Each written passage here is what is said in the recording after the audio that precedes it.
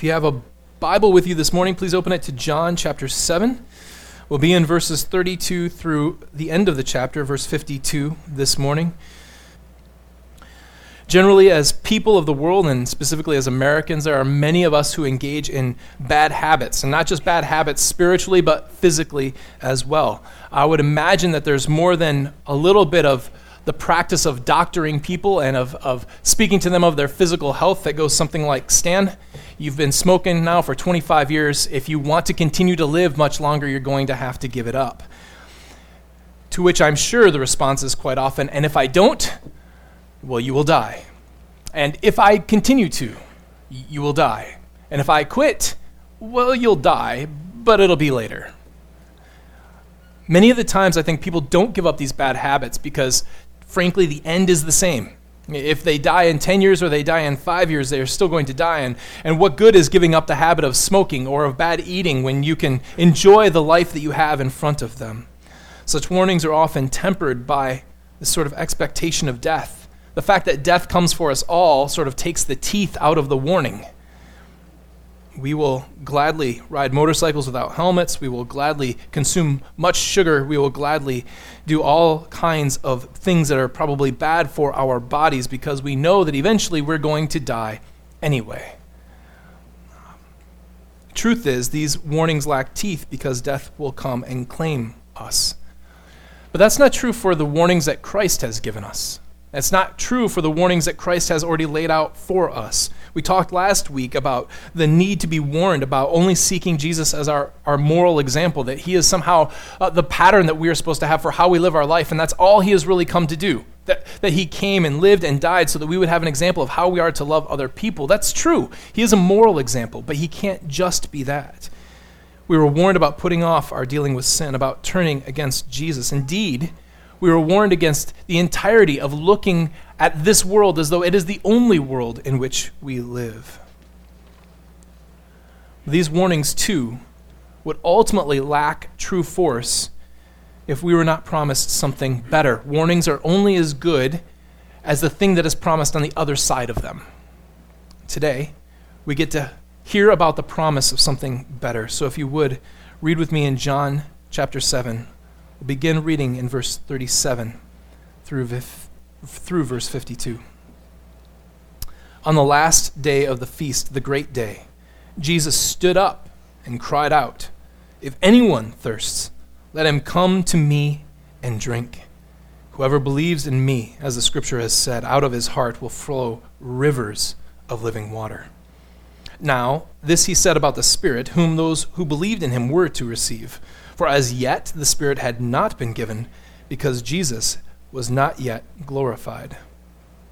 When they heard these words, some of the people said, "This really is the prophet."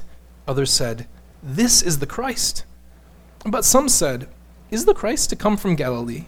Has not the scripture said that the Christ comes from the offspring of David and comes from Bethlehem, the village where David was?" So there was a division among the people over him. Some of them wanted to arrest him, but no one laid hands on him. The officers then came to the chief priests and Pharisees, who said to them, "Why did you not bring him?" The officers answered, "No one has ever spoke like this man." The Pharisees answered them, "Have you also been deceived? Have any of the authorities or the Pharisees believed in him? But this crowd that does not know the law is accursed." Nicodemus, who had gone to him before, and who was one of them, said to them, "Does our law judge a man without first giving him a hearing and learning what he does?" They replied, "Are you from Galilee too? Search and see that no prophet arises from Galilee." This is the word of our God. Today I'd like to talk to you about three things, first being the benefits of belief. If the warnings don't have teeth, if the warnings don't have an edge, unless we have more promise to us on the other side, it is important then that we hear Jesus' words here on the last and great day of this festival, that there is great benefit that will come to believing in him. This saying of Jesus is given much more emphasis because of the nature of the festival that was going on. The Festival of Booths had a lot going on, and as we said a long time ago, it was one of the most popular festivals of the Jews. This was done to celebrate the harvest. And as the harvest had come in, they were to give thanks to God for the good bounty that he had given to them. And part of this festival was something that they called the water pouring rite. And so the high priest would carry this golden vessel down to the pool of Siloam. And he would bring it back up filled with water and walk through the people. There would be blasts from trumpets, 3 blasts in particular, when he got to the south side of the inner court. They would blast trumpets 3 times. And the entire time, the choir would sing Psalms 113 to 118, called the Hallel.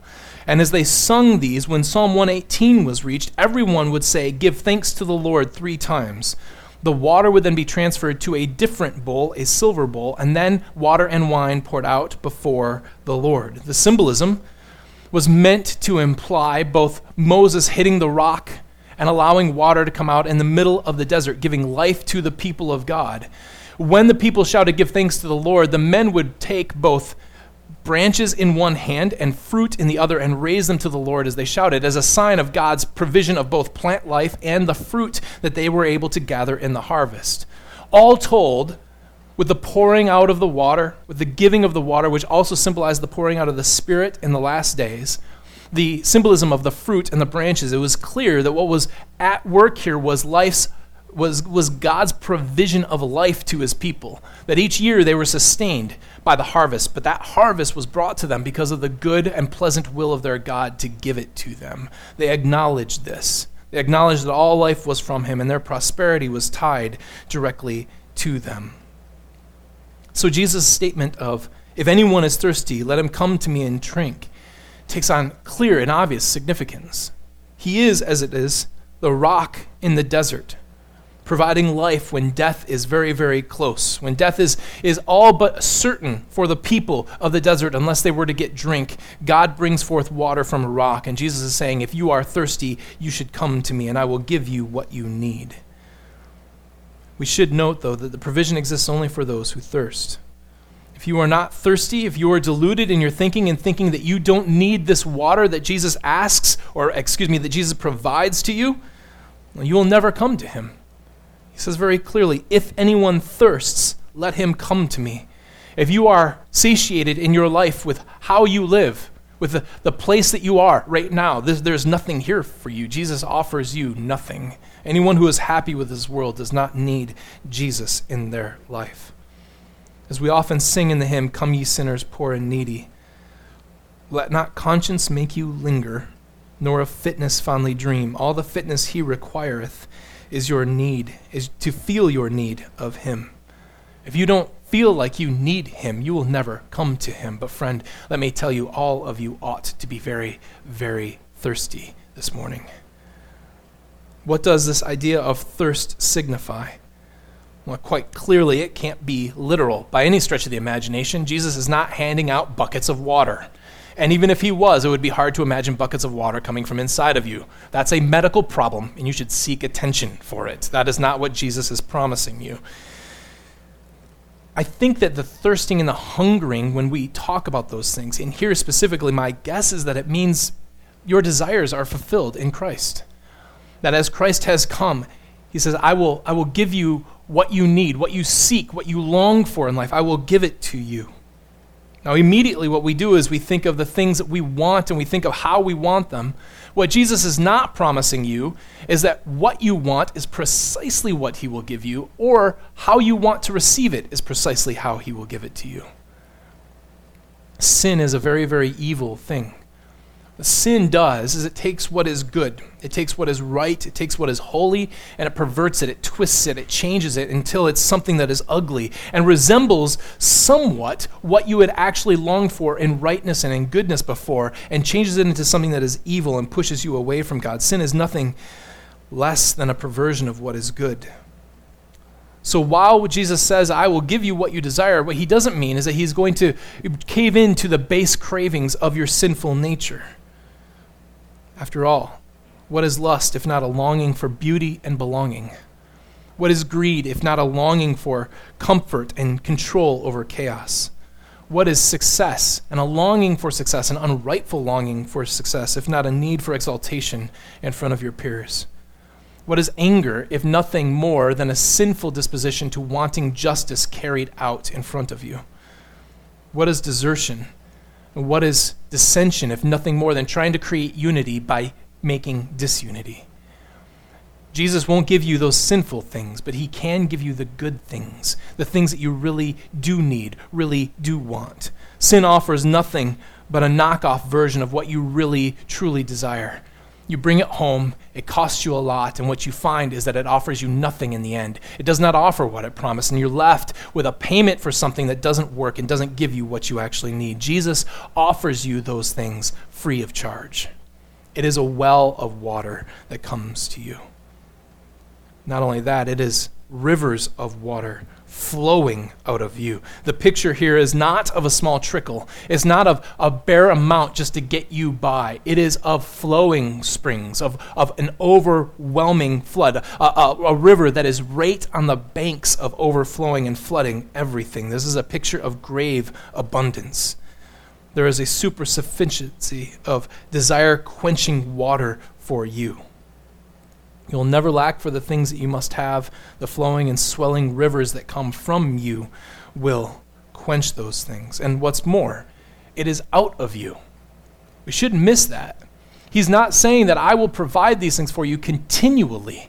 He's saying something much more fundamental and something that really, really makes a difference when we look at these verses. He says it will flow up from you, from inside of you. It means from your heart or your belly, or for those of you who are KJV leaning, it would be your bowels. It comes from the very center of who you are. Whatever your core is, wherever you think the most basic things come from in you, this water will come from those things. It will overflow in you.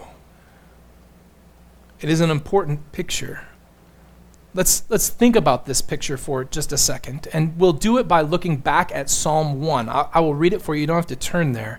But Psalm 1 is likely the introduction to the entire rest of the Psalms. It's not just a psalm that's placed there because it happened to be written first, but I think Psalm 1 and Psalm 2 happen to work as really good introductions to the entire Psalter. In that, we read these words: pay attention to the placement near a water source and what that does for the person who is blessed. Psalm 1, blessed is the man who walks not in the counsel of the wicked, nor stands in the way of sinners, nor sits in the seat of scoffers.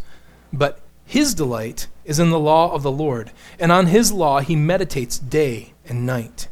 He is like a tree planted by streams of water that yields its fruit in season, and its leaf does not wither.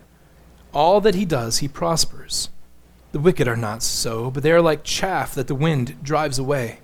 Therefore the wicked will not stand in the judgment, nor sinners in the congregation of the righteous, for the Lord knows the way of the righteous, but the way of the wicked will perish. This blessed man is planted by streams of water. The importance of that is that the roots have access to all of that water. As it seeps through the ground, they have direct access to it. The reason why its fruit blossoms, the reason why its leaf doesn't wither, the reason why this man goes forward in everything that he does and everything that he touches, that he prospers in those things, is because of his nearness to the river. The further you get away from that water source, the harder it is for you to get that source of life. The harder it becomes to maintain and sustain life, to prosper. The harder it is for plants to have fruit that is ripe, that grows fruitfully on their leaves and branches. The harder it is for that man to prosper in anything that he puts his mind to.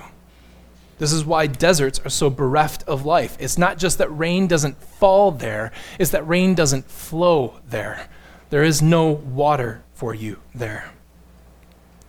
So what Jesus says is incredibly important, because he's not just saying, I will plant you by the water, but he says, you will have the water in you.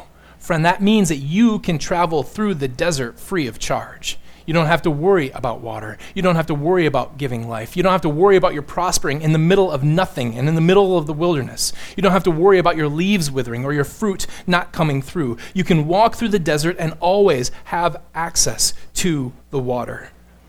You can sustain and subsist even in a place where death presses very, very closely upon you. Listen, this is an incredibly important thing. This is exactly the way Paul, I think, describes himself as walking through the world. Paul, when he writes the book of 2 Corinthians, as we've already read him, talking about comfort, even in afflictions and in persecution, he's writing to them to let them know how hard his life is. Not to glorify himself, but to abase himself, to say that the world has turned against me. Everywhere I go, he says, there is a death sentence lingering over me. As he writes the Corinthians, it's not clear at all that death sentence has been lifted. He feels like death is imminent upon him. And even after writing that God will reveal the gospel to whom he chooses, and he will do so by showing them the great glory of Jesus Christ, he says, we have this in jars of clay. This great gospel is in jars of clay. And then he goes on to say these words in 2 Corinthians 4. He says, we are afflicted in every way, but not crushed. We are perplexed, but not driven to despair. We are persecuted, but not forsaken. We are struck down, but not destroyed. How? How can Paul walk everywhere, beaten, tortured? Jews are angry with him. Gentiles are angry with him. The churches are not doing well. He's writing to a church that has somewhat turned his back on Paul. Everywhere he goes, he sees trouble. Everywhere he goes, people want to kill him. And he says, life is not just bad. Yes, I am pressed upon. Yes, I am perplexed. Yes, I am afflicted. Yes, I am persecuted. Yes, I am struck down, but I am not undone.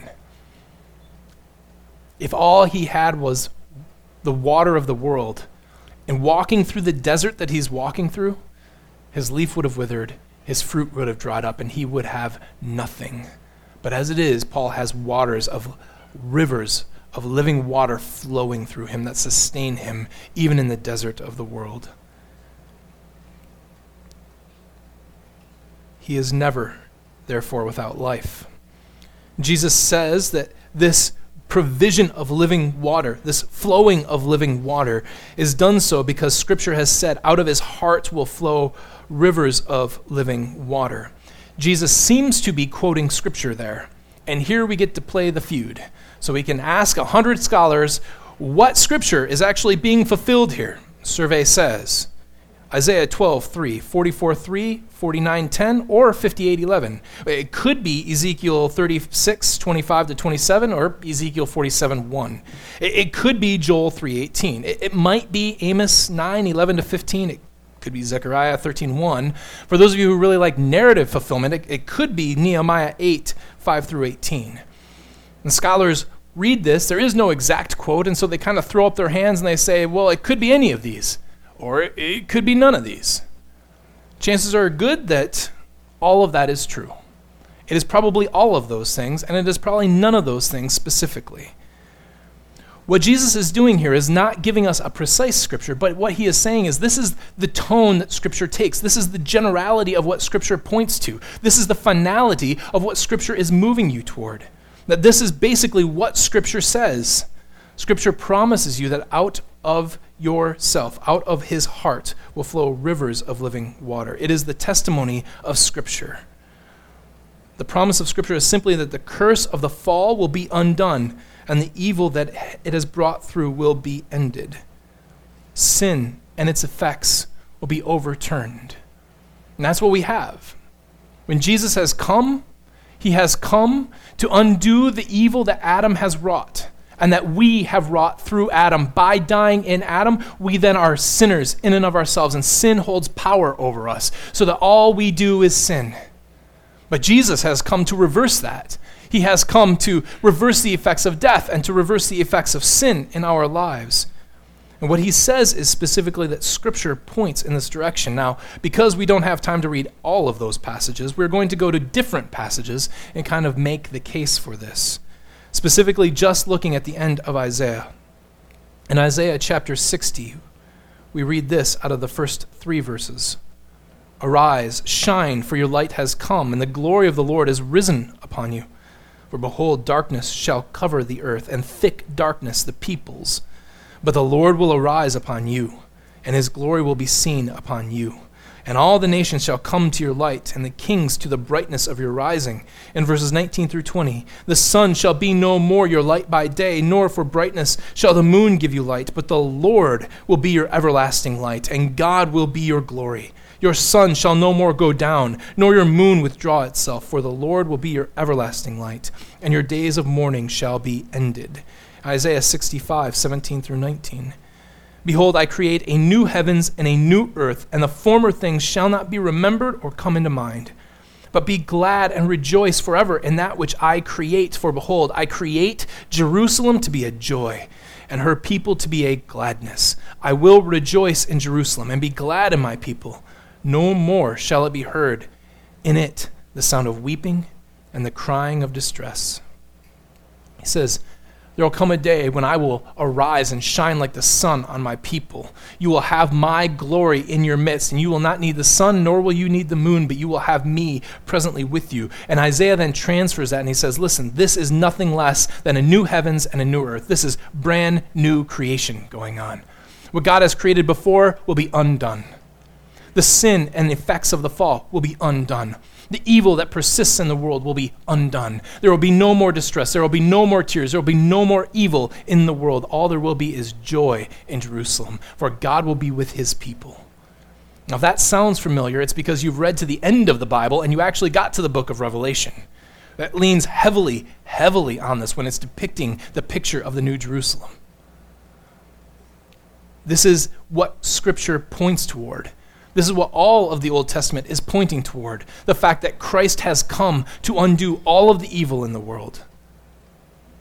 So it's important that John points out that in verse 39, he said this about the Spirit, whom those who believed in him were to receive. The river of living water is nothing less than the provision of the Spirit for you, that God himself would dwell in you, fulfilling all of your desires because God is with you.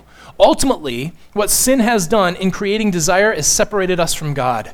The ultimate remedy for the fact that we don't have comfort, the ultimate remedy for the chaos of the world, the ultimate remedy for death and illness, the ultimate remedy for every ill that we have in this world is the fact that we don't have God. And so what God promises is the provision of the Spirit, which will give us life.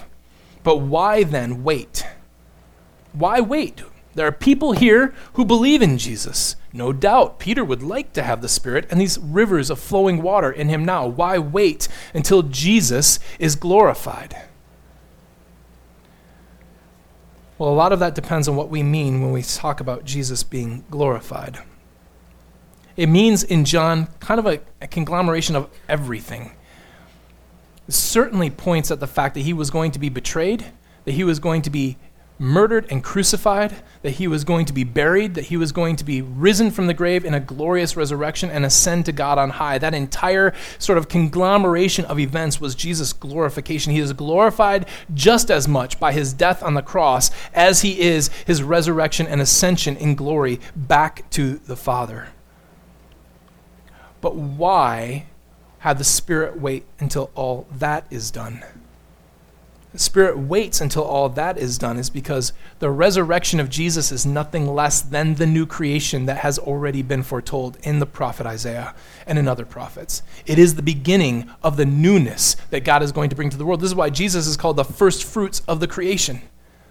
He is the first fruit of this new creation that is coming. And so we have to wait for the provision of the Spirit until Jesus is actually done everything that he has come to do. The old Adam rejected the covenant that God had given him. The old Adam rejected the commands that God had put over him.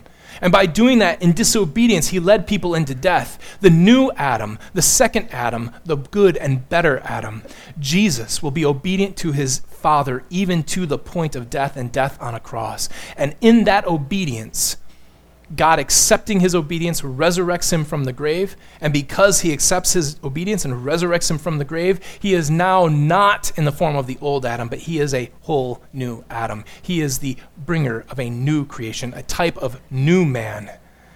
And in doing so, the Spirit then comes to do exactly what it did when creation was first made.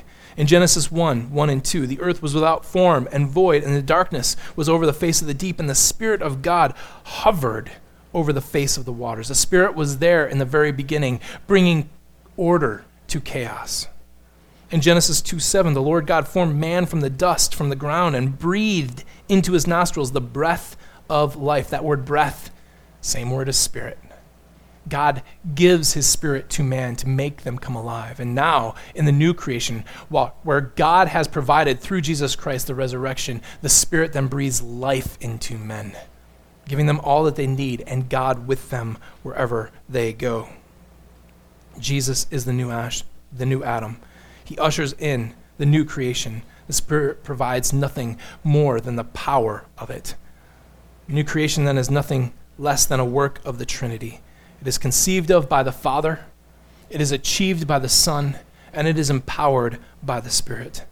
Jesus must finish this work. He must be glorified so that you, friend, might experience rivers of living water, all of your desires quenched because God is now with you, in you, wherever you go.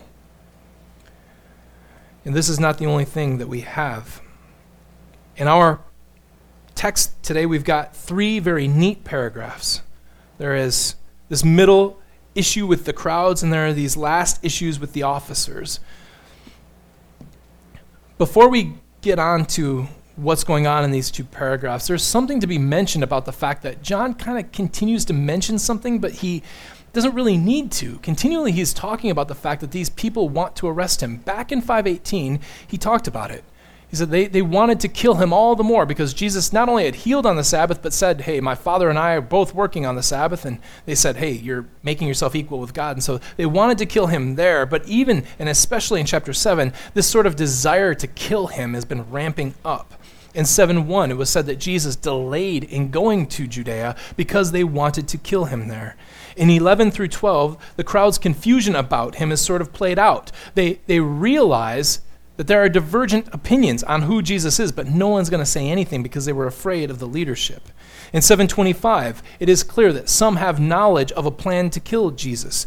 In 7:32, officers are sent to arrest Jesus. And now, again, this idea of arresting him comes up. The officers come back empty-handed. Even in the crowd, people at the end of that the paragraph on the crowd in verse 44, some want to arrest him. Why make this issue so much? You could have said it once and let it go, but he keeps bringing it up and bringing it up and bringing it up. It is important to realize that these people weren't just bumbling fools. They just didn't miss their chances. It wasn't simply because they didn't want it bad enough that they weren't able to arrest Jesus. What God is laying out is their continual and non-ending desire to arrest him, to have him crucified, and to kill him. They wanted nothing more than that, but they couldn't do it. And the question becomes why? And the answer is simple. They tried to seize him, and they couldn't. They wanted to arrest him, and they couldn't. They wanted to kill him, but they didn't, all because it wasn't Jesus' time. The issue is God's providence over the whole thing. John continues to mention it to show what their desire is, and he continues to thwart it to show what God's ultimate plan was. God was wholly and sovereignly in control of all things. And more than that, even Jesus himself here is sovereignly in control over all things. No one, he says, takes my life for me, but I lay it down willingly. So all that the authorities want to have happen, all that they're craning for and craving, all of that is always under the control of Jesus Christ our Lord. Let's speak for just a second about these authorities and the result of their rebellion. What are the results of a rebellion? If we have the benefits of belief, what happens to people who rebel? You'll notice a couple of things about this. First, they demand absolute authority. The officers come back empty-handed and they say, where is he? We asked you to arrest him. And they came back and they said, what? Well, no one's ever spoke like that. There's a sense of them just being kind of in awe. They said, I don't know what we were supposed to do. He was saying things that we've never heard before. And whether it freaked them out or whether they were inspired by it, whatever the case was, whatever Jesus was saying here was enough to make them withhold. But the authorities will have none of that. Their authority is all that mattered. The officers' ideas of what should or shouldn't happen don't matter at all. What matters is we told you to do it. You hear this in the rebuke to their officers. None of us has believed. None of us believe in that. You have no right to do what you want to do. You have no right to form your own opinions. Who told you to think? You were just to do what we wanted you to do. The authority of those who deny Christ is not always evident in each separate individual. If you talk to individuals, many of them will say, listen, I don't mind if you love Christ. Good for you, you love Christ. I don't think that he's all that great, but you do what you want to do. But that's almost never true on a collective scale. Almost never true on a collective scale. When you have an entire country, you have a vast majority of people standing against Christ, it almost always ends in persecution and oppression of the people of God. This is true in communist China. It's true in Islamic Iran. It is true in dictatorial North Korea. It is true in genocidal Sudan. It is true in liberal Europe. And it is even now burgeoning in the United States. When people stand against Christ, they will stand against his people. There is no live and let live. They have the authority. They get what they want. Secondly, they produce a sense of unity and conformity. The officers here come back and they kind of want to have this discussion maybe, or they've at least got different ideas, and the Jewish leaders say, no, we're having none of that. You either fall in line with us or you are accursed. Listen to how they talk about the crowds who have believed in them. The crowd that does not know the law is accursed. You're damned if you stand against us. If you believe differently than we believe, you are cut off. The crowd that does not know the law is accursed. This is indeed their rallying cry. Why should the officers listen to them? Because they know the law. Because we are unified in our front. We know, all of us know, none of us has believed, and they don't know the law, so listen to us. There's a sense of grand unity. Many point out at these particular verses and say, listen, the chief priests and the Sadducees, who were the leaders, who had all of the actual political power here, and the Pharisees didn't get along. They didn't get along. They were opposed on a number of different issues. So there's no way the Pharisees and these people would have even had a chance at getting along enough to actually be a full front force in the face of Jesus Christ. It just wouldn't have come together. They wouldn't have been friends. It is amazing. It is absolutely amazing what a common foe will do to the unity of people. As long as they had Jesus as their enemy, they would have been unified to the end of the earth. But it is always going to be a fake unity. It is always only skin deep. But they do produce a sense of unity. And finally, they insist that they are the ones who are moral. They're not accursed like this crowd. They know the law. They have the moral high ground. Just like everyone else who declares that Jesus is unnecessary, they think that they can do that, except for the very rare exception, because they are themselves moral enough. You see this all the time in America today. The depiction of what Christians believe as immoral and what the secular world believes as moral. Everyone wants to claim the high moral ground. But each of these claims, specifically in our passage today, is brilliantly undercut by John with one simple idea. Nicodemus stood up and asked them about the law. And each of these ideas is trashed by that one idea. They claimed authority. Nicodemus simply asked them, but what about the law? You can't do what you're doing. There's a law that you agreed to adhere to. You have no authority outside of what God has commanded you to do. No one in the world has any authority to do anything outside of what God has commanded them to do. Any action that is not in accordance with God's word is an action in rebellion against the rule and the reign of God. You have no authority to do that. Nicodemus helpfully points this out. They also claim unity, but it is one of their own ranks, Nicodemus, who John helpfully points out has gone to Jesus before, who stands up to them in disunity to point out their hypocrisy. And what's more, they claim unity. But this unity is clearly only skin deep. Not only do the officers not see in line with those, not only do the crowds not see in line with them, but one of their own. He says, has any of us gone off and believed? But certainly Nicodemus, who is one of them, as John rightfully and helpfully points out, doesn't believe exactly what they believe. But their unity is overwhelmed, not only because Nicodemus undercuts them, but because they reaffirm their unity even while it's being undercut. Well, you just go see. Just go and look. You'll notice, by the way, that the crowds are trying to work through Scripture and that Jesus is quoting Scripture, but the Pharisees do no such thing. They don't say, go and look at the scripture and see that these things must be. They just say, go and search. No doubt that's purposeful by John. All of these claims fall flat. Their claim to morality is also undercut by Nicodemus' question. They say that they know the law, that they've got the high moral ground, but Nicodemus is pointing out that what you are doing is actually against the law. You have no high moral ground. In the end, these in authority have no special claims. Their claims fall short, they are worthless, they're undone by one simple sentence, by one simple man. One simple question undercuts all of their claims. Ultimately, what they want is to cling to the little bit of this earth that they can grab. They want to cling on to their power, they want to cling on to their authority, they want to cling on to their goods, they want to cling on to their interpretation of Scripture. Whatever they can get, they are going to cling on to. Scraps that will turn bitter in their mouths and turn their stomachs inside out. Scraps which will gnaw at their insides. Scraps of this earth that will never fulfill them and that will eventually, in the end, destroy them. That's what they're hanging on to.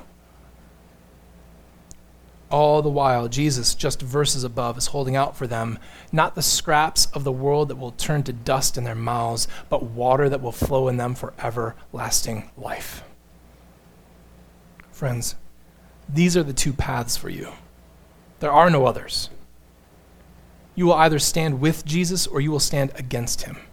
You either have rivers of living water flowing in you, or you are doing everything you can to hold on to every blade of grass of this earth, knowing full well it is going to disintegrate one day. We know that these are the only two paths because of the third point, the mistakes of the middle. John points out a number of things about these people in the middle, literally the middle paragraph, the people who seem to be kind of undecided. They're not sure of what's going on. The actual confessions here of Jesus being the prophet, okay, he's the prophet. And they've heard his word and they think, well, he's the prophet that Moses had predicted from long ago in Deuteronomy 18, so we should listen to him. Or he is the Christ, which sounds like a really, really good confession.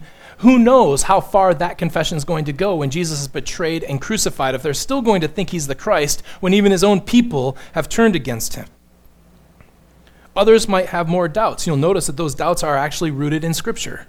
Those doubts are not actually sought out. They just sit there as doubts. It would have taken one simple question to ask Jesus what he thought about the son of David being born in Bethlehem.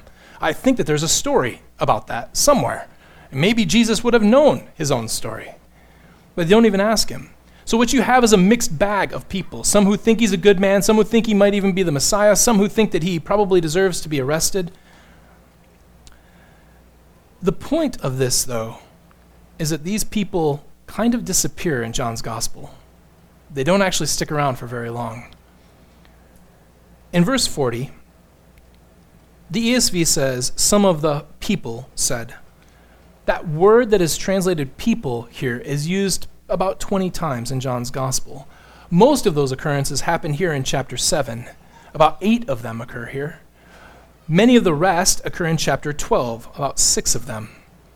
In chapter 12, Jesus begins to talk about the coming of the end. The Gentiles have come and asked to see him, and he takes this as a sign of the end.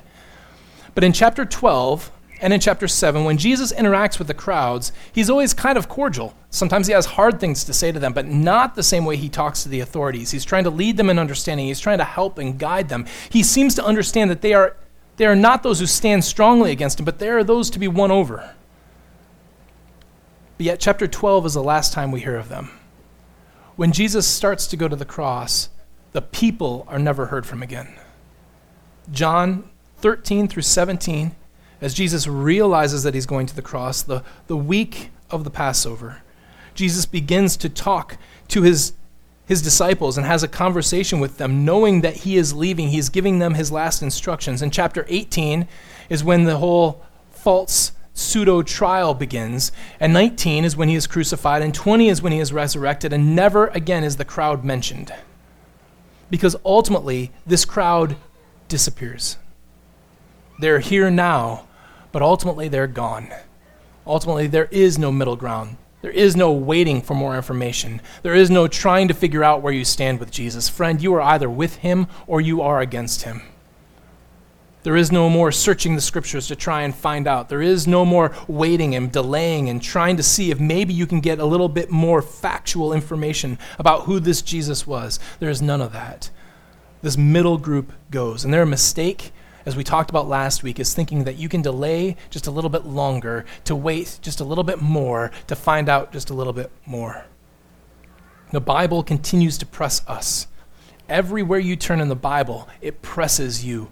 Believe. Trust today. Confess today. You are not guaranteed tomorrow. You're not guaranteed the end of this day. We do not serve a Christ who is unable to grant us the wishes and the longings of our heart. He might not grant them the way we want him to. Those wishes and desires might not come to fruition in us the way we seek for them to, but nevertheless, he is good to give us what we want. His ways and his means are better than ours. His gifts are better than our requests, and his yoke is certainly easier than the world's. So friend, don't continue to kick against the goads. Don't continue to fight Jesus on this. Remain in your sin no longer. Confess that Jesus is the Christ and come to him for forgiveness, for relief of your sins, for rivers of living water that will satiate you in all of your desires. This warning is not telling you to stop smoking, knowing that you're going to die anyway. This warning is telling you to stop sinning and to trust in Jesus Christ, because there is life to be had, a fullness of life that you will otherwise never know. Don't continue to stand in the middle, thinking that more information is available, thinking that more facts will be brought to you. For behold, what is promised to you is not a matter of fact. It is not simply a matter of information. It is not simply a scheme to think through. It is nothing less than what we will sing in just a moment, a wondrous mystery. It is a mystery to ponder. It is a mystery to wonder at. It is a mystery to live in. But it needs no more facts.